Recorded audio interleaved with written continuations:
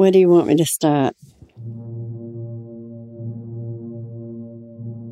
I'm writing to you to request the following information in regards to the untimely, violent, and unwitnessed death of my daughter, Sandra Ann Beal. This marks 41 years without her, with no answers. Joanne Beal sent this letter to law enforcement a few years ago, asking them to reopen the investigation into the death of her teenage daughter, Sandy Beal. I didn't take any of their crap because I could tell that they were hiding something.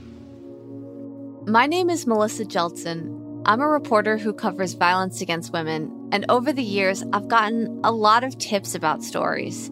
People asking me to look into the greatest injustice of their lives. For Joanne and her family, that's Sandy's mysterious death.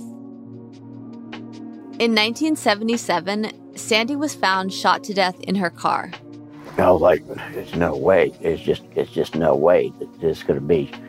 Couldn't believe it. Her death was ruled a suicide, but the Beal family didn't buy the official story. Instead, they suspected a cover-up. I said, you know something? You can put any damn thing you want down. That doesn't mean it happened that way. And I wasn't very nice to them because I think they were skunking us all the way around. To this day, the Beal family remains convinced that there's more to Sandy's story than the police let on. I've been looking for this police report for decades, and they said the building burned down. And he goes, the building never burned down. I work out of it, and it's about a 75-year-old building. That building never burned down. And so that got my, blood boiling. And to be honest, I sensed it too.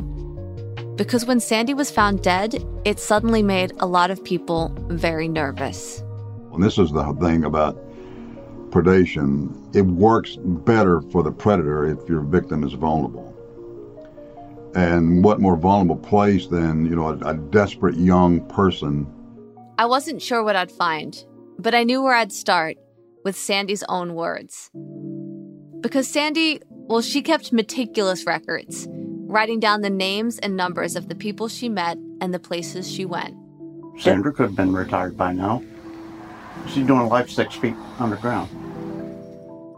In my new podcast, What Happened to Sandy Beal, I follow the clues Sandy left behind, and I discover a secretive world that Sandy was trying to join, a world not so friendly to women. She had a lot going for her. I can't imagine in 1 year things going that tragically wrong. Listen to What Happened to Sandy Beal on the iHeartRadio app, Apple Podcasts, or wherever you get your podcasts.